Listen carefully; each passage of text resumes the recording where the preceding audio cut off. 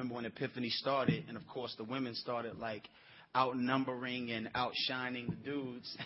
So I was like, dang, Lord, we gotta start praying that for the men to get it back even at least. And then we started praying. I mean, I still swear one of my key prayers that our church will never be so feminized that you say, where are the men? And so every time I look around and see a healthy contingent of men, I praise God for another round of answered prayer. So, yeah.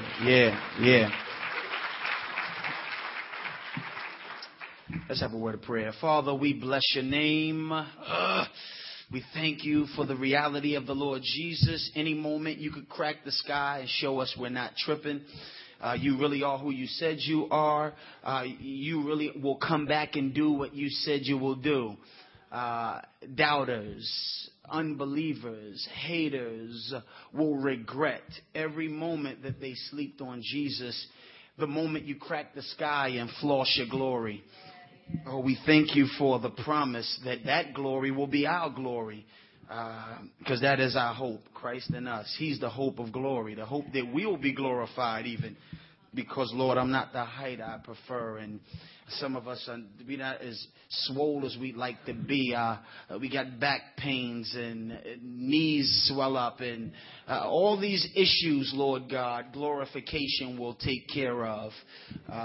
Even our brothers we're praying for, the Campbells and the like, Lord God. Glorification will wipe every tear from our eyes and will remove anything that resembles depression. And we just long for it. And we just thank you about it. Now, Lord God, bring clarity to the scriptures. May there be a spirit of receptivity, spiritual perception in here, so that people can appreciate this is more than just a mental exercise, more than just oration, more than just talk. But may your people receive this as divine insight for living. And may this truth transform. We pray it in the name of Jesus. Amen. We began our church. Our church launched publicly with a series through the Gospel of John because we were so serious and are so serious. We don't want anybody to misunderstand the uniqueness and the significance of Jesus Christ.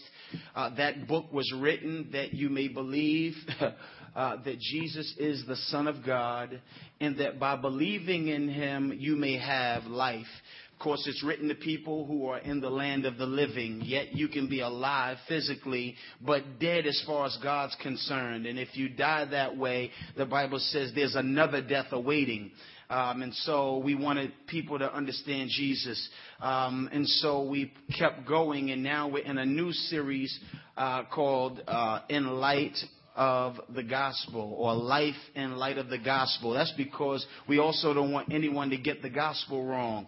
The gospel is so crucial that if you get that wrong, back in the days, you couldn't miss the parallel parking or they'd instantly fail you. Now, I don't know if they've eased up on the standard, but used to be a time where, you could hand over 10 and 2, buckle up, stop at the light, address the old lady who's crossing the street, wheel in all smooth, miss parallel parking, and they'll say fail.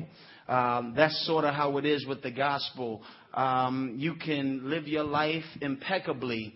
You can be nice. You can give. You can buy Christian music, and you can basically help save somebody from being ripped off. And you can be at the hospital and make sure people come back with a couple of clears, and then miss the gospel, and you failed. And so here we are, talking about living life in the gospel. Now, the other thing is we're part of a nice little community. We've sort of learned, a lot of Bible college students. Some of you are familiar with, lyrical theology. So you've heard some of this stuff before. So it's possible for you to sort of have the data about the gospel and not live it. And so we're talking about life in light of it, and it's implied living life in light of the gospel. And so we've been looking at the book of Galatians since Galatians was written to make sure that people understood the seriousness of starting with the gospel and then veering off from it. So many people out here some people are not afraid to say me and God are not in a relationship. They don't mind you knowing that. Like something about them has never been trained to front. They just come straight with it. Me and the Lord? Nah, not yet. Some people you'll say, if you die today, are you going to heaven? No, not right now. You know what I'm saying? Where you go when you die? Hell, if I don't pray. I mean, all kinds of stuff. People will let you know. I just know but when you get in church, people are not that bold. They would like to make you think that they're saved even if they're not. And so we get real sophisticated. And so we want to make sure that people understand the difference between people who are just morally okay, people who are nice, people who are not mad at God. Like, I ain't mad at him. No, go ahead. God, do your thing. But we want you to be distinct from people who are not mad at God, but are not in him either. So we want you to confidently say, I know I'm in him, and this is the basis of why I know it. Because there are plenty of people like, I know I'm in God because he blesses me. Pastor E talked about this, often says it. There is a grace that God gives every human being. And if you just say, because he woke me up this morning and the sun is shining, that's common grace. He gives it to the unjust. He gives it to people that he calls his enemies. So you don't want to get tricked because you get blessed. Everybody in Hollywood knows that God's blessing them. Hollywood seems to be the envy of everyone. So even they know everything I have, unless you just way out there, rock and roll style. And you just are like, forget that. I ain't even going to front. I don't even like God. Look at my piercings. Look at all this. I got tattoos of the devil. I got the satanic cross. I mean, some people don't mind. Most people say, God gave me this. And we're like, man, we can't do anything about Hollywood, but Lord, if you give us a church to shepherd, we're going to make sure our people don't talk like that. We're going to make sure that our people say, well, God has freely given me, who doesn't deserve anything, this gift called eternal life and forgiveness of sins. We want you to begin to talk like that. So here we are at this place where we are trying to stress and emphasize what we call the gospel. Paul was reactive. He starts off in chapter 1, verse 6 and says, now I'm tripping because you're so easily and so quickly going left and leaving the one who called you by his grace. He says, it didn't take no time before we started telling you about God freely giving undeserved people a gift. And now you're back to trying to earn what God had to freely give you. He says, I don't even understand how it didn't take no time for that. We want to be preemptive before anybody starts leaving the gospel. We want to have this series so that you hold on to the gospel and you don't leave from it. You don't go back. You may say, well, you're overstating the case. Just real quick to review. I've used the word gospel several times, but there's some visitors. Just in case you don't know, the gospel is good news. Good news. Now, all kinds of good news is around. You know what I mean? I got a refund check back I've been waiting for since 2005. That was good news to me. I was like, woo, I can't believe it. Yeah. And I mean, good news. Right? But that's not the gospel the way the Bible looks at good news. Even though that's one of the ways you can use the word gospel. It's the fact that holy God would mess with me and I'm so unholy. That's when the Bible says gospel. Now, I'm not talking about y'all in here. I'm just talking about me. Like, it will be good news for me to know that a holy God who really shouldn't mess with me, because that's what holiness is. Holiness is I'm so clean, I can't let you mess that up. Right? So the fact that God would mess with me is good news. Right? Paul goes on to say, and furthermore, anathema, a curse be on anybody who tries to mess with this message called the gospel. And then he says, the gospel converts, and we're hoping that you are converted. So today we get to chapter 2. We're going to just look at a few verses. 11 to 14. 11 to 14. Y'all, talk to me this morning, because it's just feeling good right now. I'd like to look at contending for the gospel. Contending for the gospel. I'm going to read it, then we'll start unpacking it. 2, verse 14. But when Cephas came to Antioch, I opposed him to his face because he stood condemned. For before certain men came from James, he was eating with the Gentiles. But when they came, he drew back and separated himself, fearing the circumcision party. And the rest of the Jews acted hypocritically along with them, so that even Barnabas was led astray by their hypocrisy. But when I saw that their conduct was not in step with the truth of the gospel, I set the Cephas before them all. If you, though a Jew, live like a Gentile and not like a Jew, how can you force the Gentiles to live like Jews? I like to talk about contending for the gospel. When I was a kid, Crest ran a series of commercials, and it brought the reality of cavities to a level of vividness that has stuck with me to this day. They created a group called the Cavity Creeps. Anybody remember the Cavity Creeps? The Cavity Creeps were ugly. They had ropes where they were swinging from tooth to tooth, rappelling. They were like, swinging over to the molars, back to the canines. They had pickaxes or whatever the coal miners use when they're trying to make sure they don't slip on the rocks. I mean, they had weaponry. They were out to make sure that your teeth got holes in them. And I can remember Crest saying, we got to do battle with the Cavity Creeps. And of course, Crest washes them away. But I never forget, I better brush, because the Cavity Creeps might come and get me. Crest helped open my eyes to a threat that up until that time was impersonal. Wasn't offensive. Cavities weren't trying to get me.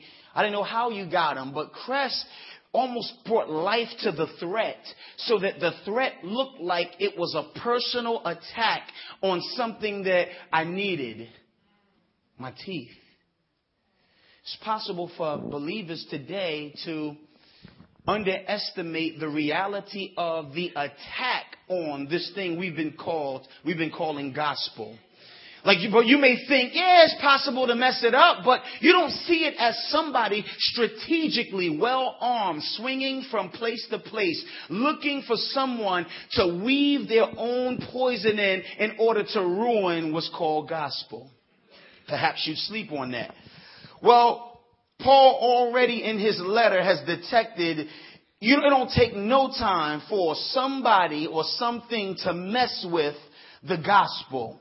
And he's not standing for it. Paul is ready to contend, which just means to fight for the gospel. So my first point is you must contend for the gospel. You must contend for the gospel. Verse 11 says, but when Cephas came to Antioch, I opposed them to his face. You just keep living in light of the mission of God, and you will find yourself in a fight. You will find yourself faced with friction. Now, you can duck this responsibility to contend for the gospel and let bygones be bygones, not judge, and all the other diplomatic stuff we like to do today. But as you see here, Paul is minding his business. Peter comes to Antioch. We're going to unpack what the significance of Antioch is, but Peter comes to Antioch and starts cutting up. Paul says, and I had to contend for the gospel. I had to oppose him to his face. You may be non-confrontational here today, but you have a responsibility to contend for the gospel. The word opposed here is the idea of a active initiation to make sure you stand against someone. It's used of Satan. I believe it's in Mark 6. Mark 3. Mark 3 is used of Satan, where Satan says Satan can't stand against himself. His kingdom won't be able to stand. It's also used of the enemies of Stephen in Acts 6, where it says here that men rose up to oppose Stephen. So it's this idea. He says we're supposed to rise up and oppose somebody. Look at what it says here, verse 11. But when Cephas came in. Now the but here just messes up how smooth the story was going. In chapter 2, Paul has been talking about how his ministry is legitimate, and he got the thumbs up from the elders in Jerusalem about his ministry. Go get him, Barnabas. Go get him, Paul. Make sure that the Gentiles know that salvation has come to them via Jesus Christ. Go get him, buddy. And he says, but when Cephas came to Antioch, see, the fight is going to find you. You're going to be chilling with people who may know the truth. And one day you're going to hear something or see something that makes you say, I gotta contend for this gospel. Mess around here, and it says here, but messes up the whole mood.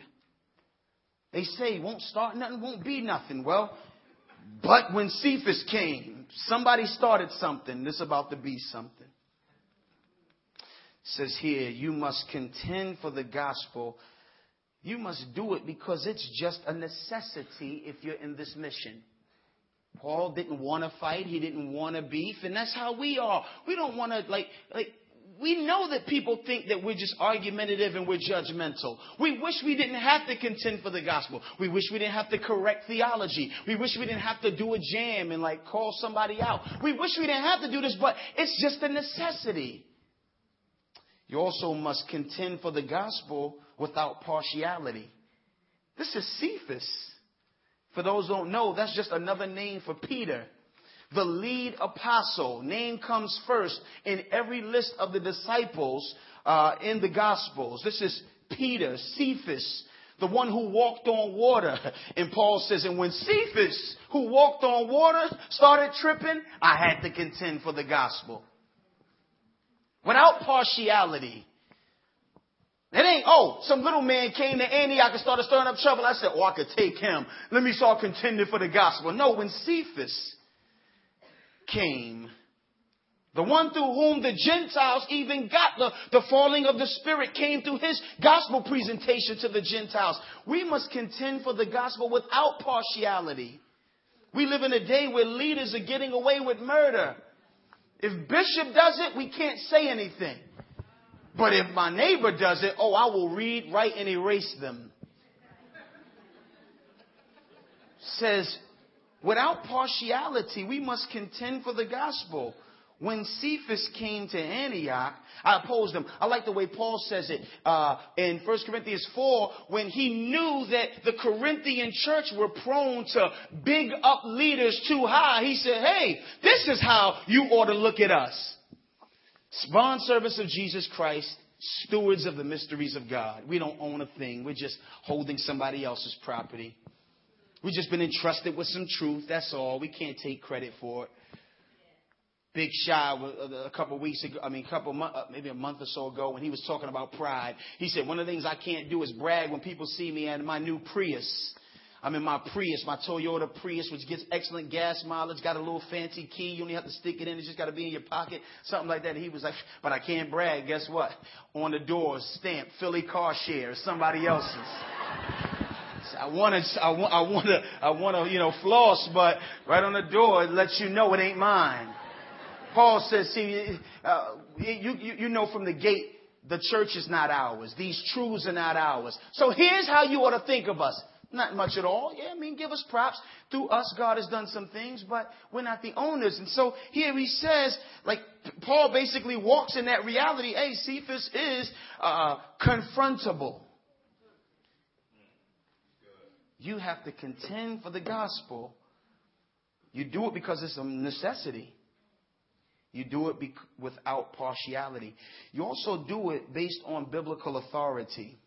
Look what it says here. But when Cephas came to Antioch, I opposed him to his face because he stood condemned. Like, you don't just do it because I didn't like the way he was coming out his mouth. I mean, he was right, but you should have seen the way he said it. No. You don't just put somebody on blast and say, well, I just didn't like what you were saying. I mean, you're right, but no. We ain't talking about just starting fights. We're talking about contending based on biblical authority. Uses the word katagnosko. Means to be condemned before God. He's not saying, I just didn't like it. He's saying, God has already said this is wrong. People don't want you to judge, but for anybody out there that's always saying, well, God says don't judge. Well, that's not what the Bible says. The Bible says, let your judgment just be an echo of his judgment. If he says that's wrong and you say, I'm just letting you know that's wrong. Like, how do you know? Like, because you don't like? No, not because I don't like it. God has already said that that's wrong. He says, he was already condemned. I heard a preacher one time. He said, I know God's getting tired of you because I'm tired of you. And everybody was like, ah. And in my mind, I was thinking, like, that's backwards. Like, you don't know God's getting tired of somebody because you tired of him. Like, it should be the reverse. If anything, God's tired of you, so I'm tired of you. You know what I'm saying? But that won't preach as well.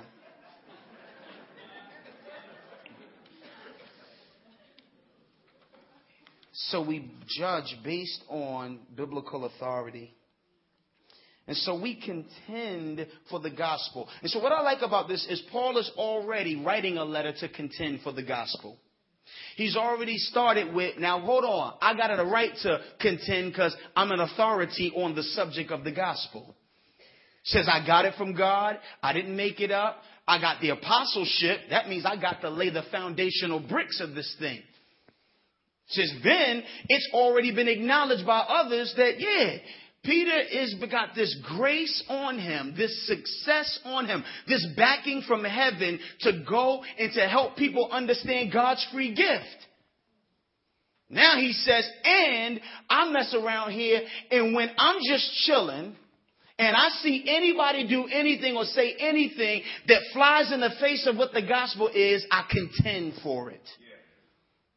And so what you can't do today is sit back and say, that's chill for you, you ruffians. That's chill for, you talkative folk. That's chill. Like, the Bible is here for us. And the question on the floor is this what God's people are to do? Or is this just for some people who like a fight? Paul says, come on, man. This was my boy, Pete. Gave me the right hand of fellowship. I contended for the gospel. Classic reasons why we contend for the gospel. Let's look at 12 to 14. For before certain men came from James, he was eating with the Gentiles. But when they came, he drew back and separated himself, fearing the circumcision party. And the rest of the Jews acted hypocritically along with him, so that even Barnabas was led astray by their hypocrisy. Stop right there. First of all, let's just zero in on the classic reasons why we have to contend for the gospel. And it's at least three classic reasons. There's so many, but three in this text I want to draw attention to, and they're classic. First of all, because of the threat of contradiction. Because of the threat of contradiction. It starts off by saying, Peter came to Antioch and he used to do this, but when men came, he started doing that. Contradiction. You need to know something about Antioch. Antioch basically is the Gentile capital of Christianity. If Jerusalem was the Jewish capital of Christianity, it started in Jerusalem, Judea, Samaria, and the uttermost parts. Antioch is now part of that uttermost parts. So what you're looking at is a great city. During the first century, it was the third largest city in the Roman Empire. First was Rome, then was Alexandria, then it was Antioch. So first of all, Peter is in a major booming metropolis. He's sitting there, and for some reason he comes and he's spending time there. Under Roman rule, it came to reflect the epitome of Rome's grandeur. So whatever's about to happen, that's going to be key, because whatever happens there is going to be important because it sets the tone for other places and surrounding regions. Some places are like that. Some places nobody is imitating. What y'all doing over there? Oh, no. They're like, this is New York. They doing this in New York. And then everybody want to do it in New York. Oh, man, this is ATL. You know what I'm saying? Oh, they want to do it there. Like, some places have that effect. Antioch will be one of those places. Like, oh, they doing that in Antioch? Okay. Antioch, first place they call Christians Christians. There were so many Jewish believers, so many Gentile believers, and there was so much religion and so much philosophy and so much going on. They had to distinguish people. So they were like, man, what we going? I tell you what, y'all Christ followers, y'all Christians. This is where it first came. So we trace our roots back to Antioch, where they actually was trying to clown them a little bit. Prided itself on toleration. Antioch. We're not talking about the church in West Philly. We're talking about Antioch. Antioch. The Gentiles first got turned on to monotheism and banging Judeo ethics in Antioch because the Jews found security there during the Greece period, the period where Greece was on top. So the Jews got favor there. When Rome took over, Jews still had favor there. And so a lot of Jews went there and they took Jewish customs there. The synagogue was booming there. Gentiles and Jews used to be a part of the synagogues there. And so one of the things you got to understand is that this situation that we're dealing with happened in a very strategic location, which is another reason why you got to contend for the gospel. See, some of you are so key. What you do is key. Where you go is so key. Rappers, we have a responsibility to contend. A lot of people think, you see on the message boards, it looks like people are just arguing for argument's sake. And there is a way you can argue just for argument's sake. And so there is a way to contend, and we'll get to that. But the idea is you're going to have to contend. And you're going to have to do it because it's just a necessity. You're going to have to do it without partiality. I don't care who it is. And you're going to have to do it with biblical authority. You can't just make it up on your own. And one of the reasons is because contradiction is right around the corner. Peter is just thumbs up this mission to the Gentiles. Now all of a sudden, he comes to Antioch. He's been eating with Gentiles. It doesn't just say that he was eating among them like he brought his kosher food along with theirs. Because later on, Paul's going to say, how can you living like a Gentile make Gentiles live like a Jew? So he actually had been partaking in what the Gentiles were eating, which is a whole different story. But for you to understand this, I want y'all to flip real quick to Acts 10 if you have a Bible. If not, it'll be on your screen. I'm going to read a chunk of scripture since our primary text is so small. I can do this, but I want you to understand because you may think, you're trying to get too much out of this point. But the idea of the hypocrisy and the idea of the impact of the gospel is key if you understand what it meant for Jews and Gentiles to begin to be able to eat together. So any withdrawing from that is problematic. Let's look at 10. It says here, at Caesarea, there was a man named Cornelius, a centurion of what was known as the Italian cohort. First of all, he's a Gentile, Italian cohort. That's not Jew. It says here, a devout man who feared God with all his household, gave alms generously to the people, prayed continually to God. About the 9th hour of the day, he saw clearly in a vision an angel of God come and say to him, Cornelius. And he stared at him in terror and said, what is it, Lord? And he said to him, your prayers and your alms have ascended as a memorial before God. And now send men to Joppa and bring one Simon who is called Peter. That's another one of his names. So this dude has already seemed like he's on the right track with God, but God says that's not enough. In this new era, it's got to be Jesus. So I better get you to somebody who can take you from just having a great kind of idea about God to somebody who's going to give you the details about what it takes to actually be saved, which AKA will be the gospel. So look, it says here, verse 6, he said, he is lodging with one Simon, a tanner, whose house is by the seaside. Now already God has been providentially working because a tanner works with hides. The Jews could not be around dead anything, so they couldn't be at a tanner's house. But God had already been working on Peter, so somehow God providentially has begun to sort of help him work through his separation between the clean and unclean, separation between Jew and Gentiles. Please stay with me. So look, he says here, he's at a tanner's house. Go ahead and we're going to use you to take them over the edge. So look, it says here, verse 7, when the angel who spoke to him had departed, he called his 2 servants, a devout soldier from among those who attended him, and having related everything to him, he sent them to Joppa. All right, fellas, go to Joppa. I'm supposed to talk to this dude named Peter because God wants to tweak, upgrade, and perfect what I'm thinking about God. Verse 9. The next day, as they were on their journey and approaching the city, Peter went up on a housetop about the 6th hour to pray. And he became hungry and wanted something to eat. But while they were preparing it, he fell into a trance and saw the heavens open and something like a great sheet descending, being let down by its 4 corners upon the earth. In it were all kinds of animals and reptiles and birds of the air. And there came a voice to him, Peter, rise, kill and eat. But Peter said, by no means, Lord, for I have never eaten anything that is common or unclean. And the voice came to him again a second time. What God has made clean, do not call common. This happened 3 times, and the thing was taken up at once to heaven. Follow me. So Peter, we're talking about one of the heavyweight apostles who's Jew to the bone. Jews know you don't mess with Gentiles. We're going to see that later. Jews know you don't mess with dead hides, but he's already there. So he's slowly starting to, progress in his understanding. Now God is saying, eat stuff that before you couldn't eat. So on this big sheet, God drops it and says, hey, guess what? You can eat pork now. Hey, I know you're a Jew, but you can eat it with a Gentile because there's stuff that used to be unclean that's now I'm saying is clean because I'm going to make it clean. I'm going to make it acceptable. In fact, it's my plan. So look, Peter says no. Now, whenever God is trying to bring truth in our way, it's not like if God would say it, we just jump to it. He said, no, Lord. Like, how do you tell God no? Right? No, Lord, because I've never violated your rules. Now, you just did. I just told you to rise and eat, and now you're telling me no, I'm not going to do what you say. But now Peter's trying to maintain, I'm holy. I'm set apart from that. I don't do that. God has to say, don't keep on the outskirts what now I'm bringing together. Don't call unclean or common what I've cleaned.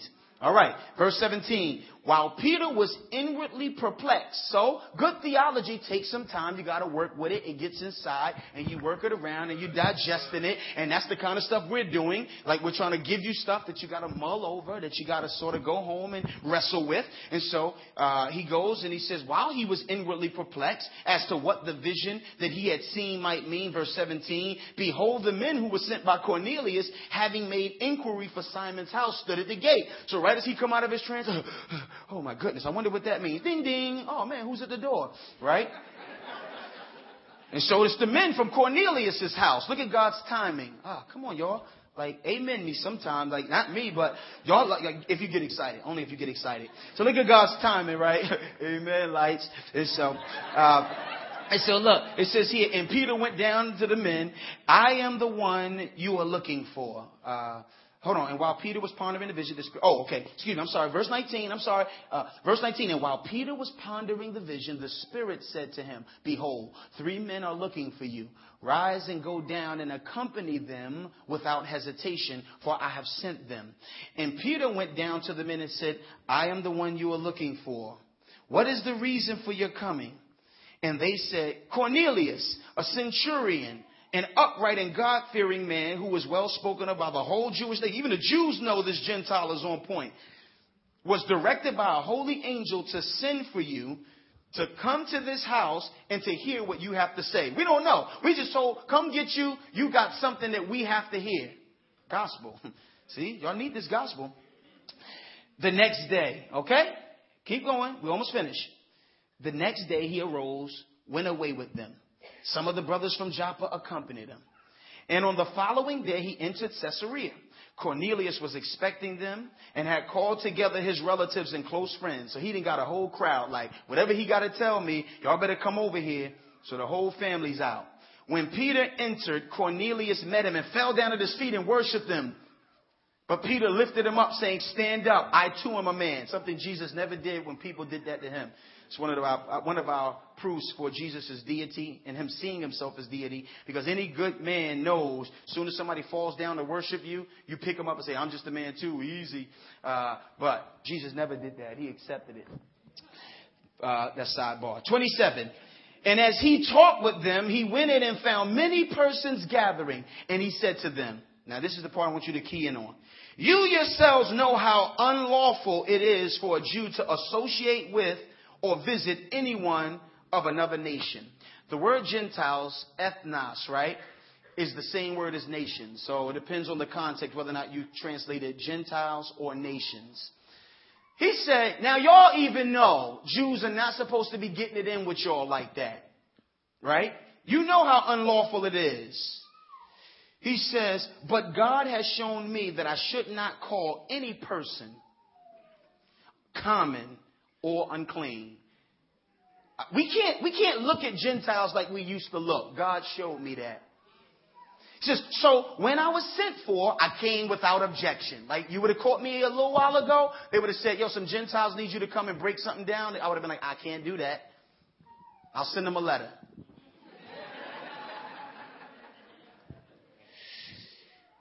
So look, verse 30, Cornelius says 4 days ago, Cornelius basically gives him his whole spill. Skip over to 34. So Peter opened his mouth and said, truly I understand that God shows no partiality, but in every nation, anyone who fears him and does what is right is acceptable to him. That's good news. See, that's that gospel.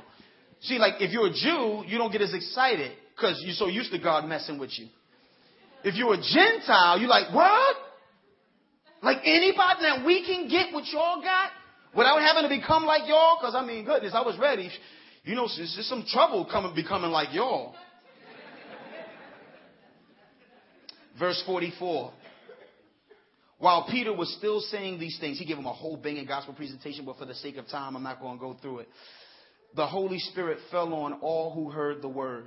And the believers from among the circumcised Jews who had come with Peter were amazed because the gift of the Spirit was poured out even on the Gentiles. So the proof that the Gentiles were not second-class citizens was that the Spirit came and they began to do the same thing all the Jews did at Pentecost. Like when Pentecost came, the proof that Jesus invaded you and put you in the new thing he's doing was that you were a part of that group that was speaking in tongues and everybody was just going wild. Well, the Gentiles now get the same thing because if they didn't, they were like, I mean, they saved, but they ain't really got the power. They saved, but they need the Holy Ghost. You know, like they say to people today. They say, oh, you saved, but have you been filled with the Holy Ghost? Have you received the baptism of the Holy Spirit? Like you're saved, but you ain't quite there yet. Well, same thing happened here. They believed. The Spirit comes as they believe. Oh, well, these cats are on par with us. Anybody still with me? All right. Now, so we flip back. Galatians.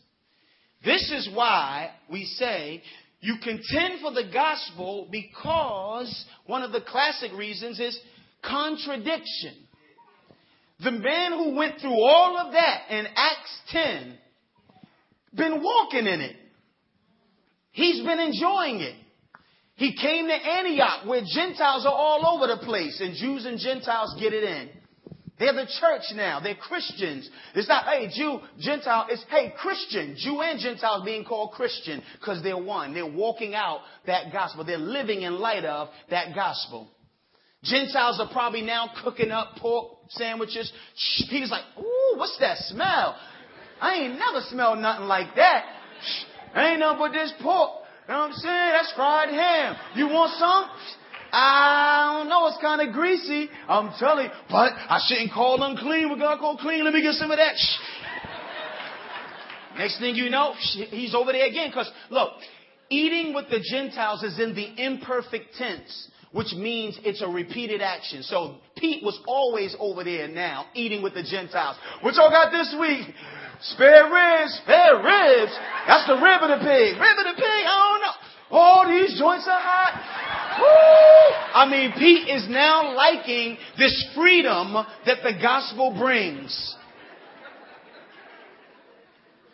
We having a crawfish and peeled shrimp session tonight. You want some, Pete? Shrimp? We ain't never been able to eat shrimp. How they taste? Put this Old Bay on it. Oh! I mean, this is Pete.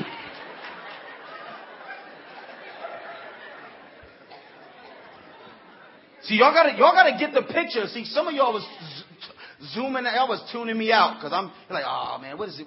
I'm telling y'all, the contradiction is clear. So he's living in light of the gospel, Acts 10. He's living in light of the gospel in the imperative tense as he repeatedly is showing up at Gentiles' cribs.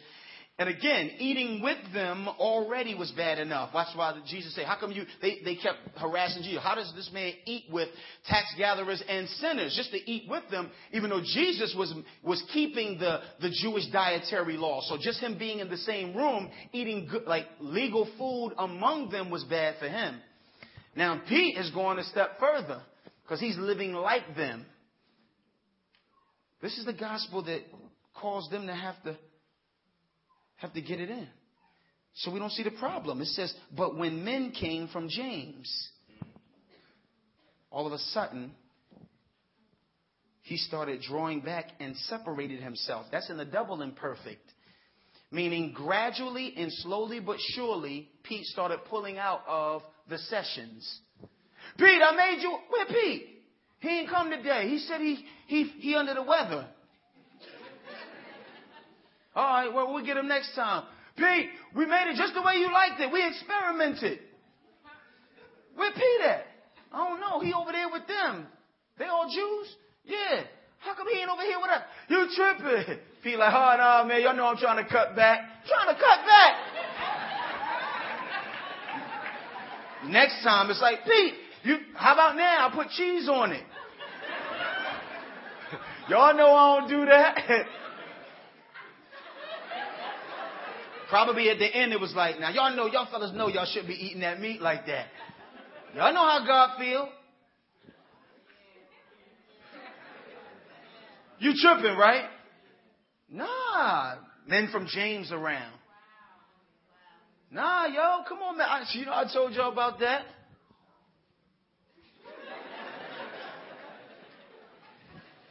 Only reason why he did this, it says he feared men from the circumcision. So many questions here that we don't know. If you're scholarly, like you get paid to just speculate and come up with a lot of reasons. First of all, why is Pete in Antioch? Was it because like Gentiles know how to cook? You know what I mean? Why is he there? Is he there because they were being persecuted in Jerusalem? So he was like getting a reprieve. Was he just on missions? We know that this was primarily Paul's territory. And so the question, we don't know why, but we know that for some reason on a regular basis, he was in Antioch. We don't know who the men from James were, like certain men from James. Anytime the Bible says a certain man, it's intentionally being ambiguous because who it is doesn't matter. It's just a certain person. Certain men from James came. Now, from James does mean they probably were an official delegation from the Jerusalem church, of which James was the leader. And so they're coming in and they're like coming around. And they must be talking to Peter about something. And it says he feared the circumcision party. Now, the circumcised we saw in Acts 10 could just be believing Gentiles. Believing Gentiles who were in the midst, who weren't like as free as Pete was in their way to live it out. So one of two things, somewhere along the line, Jews who were believers were getting frustrated how far Pete was taking this gospel thing, this freedom thing, this you can eat, don't call anything unclean. Like, come on, still, Pete, you're making us look bad. And he feared. Or there's word that there was a persecution. There was some zealots, some unbelieving Jews who were persecuting believing Jews just for their Gentile sympathies. And so Pete either was afraid that, you're causing trouble for all of us. When you get back, they're going to be on you too. Whatever it was, he feared, but it moved him to contradict the very gospel that he had adamantly proclaimed. We must contend for the gospel because of the threat of contradictions. The threat of contradictions. We're like that too. It messes with our popularity. We start shaving off the gospel. Messes with our career. We bottle up the gospel. Keeps you out of an in crowd, and so you loosen the gospel. You stop speaking the gospel. But not only because of contradiction, but also because of the threat of contamination. Verse 13. And the rest of the Jews acted hypocritically along with him, so that even Barnabas was led astray by their hypocrisy. They say a mist in the pulpit is a fog in the pew. Just a mist up here, but out there it's like, they say heresy always starts in the pulpit. It's never a dude in the yo man, I think, and people listen like, be quiet, ain't what pastor said. But when pastors say, it's like, yo, I think. Contamination. We contend for the gospel because it doesn't just stay with one person. It's cancerous. It begins to mess with us all. It begins to move in. Before you know it, everybody is twisted on the gospel. Why do you think that the music industry, gospel music, it started with one or two people who were successful in shrouding, changing, twisting, or watering down the gospel? Now, you're hard-pressed to find the gospel in gospel music. It says here, the contamination was Pete started doing it, and then other Jews, believers, started doing it. All of a sudden now, the Gentiles find themselves all Gentile again. Where y'all at? Like, I don't understand. Like, we were just chilling before men from James came. The gospel was killing it. You all were walking in freedom. You were accepting me. You don't understand how long I wanted to be accepted by you Jews. I like your ethics. Your monotheism, the philosophers I grew up on were tripping. Something about what you were telling me about Yahweh was so nice. And the fact you let me come in your sphere when for so long they told me I was unclean. I used to look over there at the synagogues and couldn't be invited in, but you all let me into your circles. I used to just sit and listen to you drop nuggets of truth, and I started liking those nuggets, and I was dropping it with my friends, but you would, like, I don't understand. What happened when men from James came?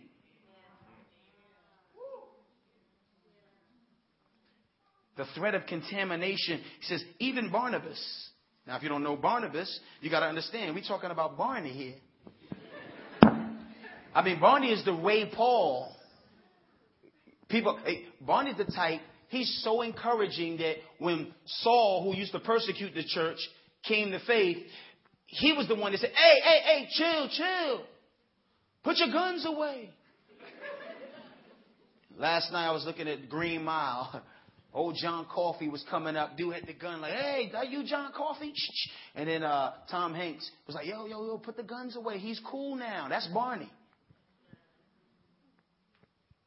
Barnabas was the way Paul got into the mission. Barnabas was the one that involved Paul in the Antiochian mission. Now Barnabas, the one that got me in. Paul in Antioch is tripping. Barnabas. The one that sold all his property, laid it at the feet so that everybody could eat. Barnabas. He says we contend for the gospel because Cephas might go. When Cephas go, his followers go. You might mess around and even catch Barnabas going. That's why we contend for the gospel. Listen, y'all. The question on the floor is, do you want to see, like, does the gospel mean anything to you? Like, that's really what this boils down to. Does it mean much to you? Paul says, I'm not going to let you circumcise Titus because you're trying to make him conform to Jewish custom. He's a Greek. Nope. He says, so that the truth of the gospel would be preserved. Look what verse 14 says. But when I saw that their conduct was not in step with the truth of the gospel, I said to Cephas before them all. So he basically was able to detect that this wasn't in line. Can you even detect when it's not the gospel? Like maybe that's where we need to start. Can you even detect? You know, when they want to cheat people to detect a counterfeit, they major on what the real thing looks like. They don't teach them counterfeits, they teach them the real thing. We want to continue to hammer away on the real gospel so that it's clear. Nope, that ain't the real gospel. How you know? Because you studied that cult? Nah, but I know what the gospel is. Distortion. They say if you're postmodern, You don't even care about a contradiction because there's no objective truth. And what's the big deal? We hate judging more than we hate heretical teaching. He's a heretic. Don't be judging him. Like, you put me, I'm on the ropes now. Like, I'm sitting here saying, hey, that's the kind of stuff we need to be contending for the faithful. And you got me on the ropes because I said that. Jude says, I was going to write to you about salvation. I know how y'all like salvation. He says, but all of a sudden, man, I started noticing that somebody's creeping in and it's starting to mess with our faith. Look what he says here. Do we have that? Yeah. Look at Jude real quick. Beloved, though I was eager to write to you about our common salvation, I find it necessary to write, appealing to you to contend for the faith. There's that word again. That was once for all delivered to the saints. For certain people have crept in. There it is. It'll find you. For certain people have crept in unnoticed, who long ago were designated for this condemnation. Ungodly people who pervert the grace of God into sensuality and deny our master. Only master is the Lord Jesus Christ. Sometimes we put too many rules on people, so we have to contend for the gospel because people will burden people with too many rules. Jude says that you also have to contend for the gospel because contamination can come in the form of giving people too much license. So one is legalism, too many rules. One is licentiousness, not enough restraint. Real quick, the threat of contradiction, the threat of contamination, and in this last verse, the threat of condescension. He says to Pete, verse 14, I said to Cephas, if you, though a Jew, live like a Gentile and not like a Jew, how can you force the Gentiles to live like Jews? Condescension. Pete basically was looking down on the Gentiles saying you need to come up to where we are. That's against the gospel. In the gospel, nobody is up here while everybody else is down here except Jesus. And he's the one who said, and you're so far down there, you can't come up to where I am, so I got to come down. When you got the gospel right, you know everybody is down here. Without the gospel right, without you contending for it, condescension comes in and somebody starts looking at somebody else and telling them they need to be like them. Whether it's whites making blacks feel like they need to be like them or blacks, the Hebrew Israelites, they pride themselves in being we're the real people of God. We're all black and anybody white has to be like us. It don't matter who's in power. When you don't have a right gospel, somebody is not on your level and they got to step up. You need to take that off and you need to do this. And in this house, one time this preacher told me, he said, we were just talking about the freedom that they could give us. Like, I'm like, yo, I'll do what you say. I mean, I come to your church. Yo, man, if I'm a distraction like I am, I'll throw a suit on. I mean, things. He said, well, you just got to respect house rules. But I said, well, whose house is it, though? Like, I'm trying to figure out, are these God's rules or yours? Because, if you just help me to, look, God doesn't mind, but in here, we're trying to keep an image. At least you're being honest. This one lady, I told you I had a little debate. I'm coming to a close. Had a little debate, about whether or not God likes hip hop. And of course, no, he doesn't. It's of the devil. Said even the Christian version. There's no such thing as the Christian version. You can't have a redeemed Christian hip hopper.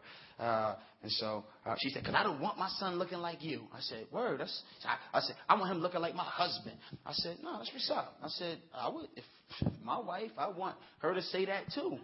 I said, so I respect that, but I just wonder if you think God feels like you. Like, does God look and say, I don't want you looking like him. I want you looking like her husband.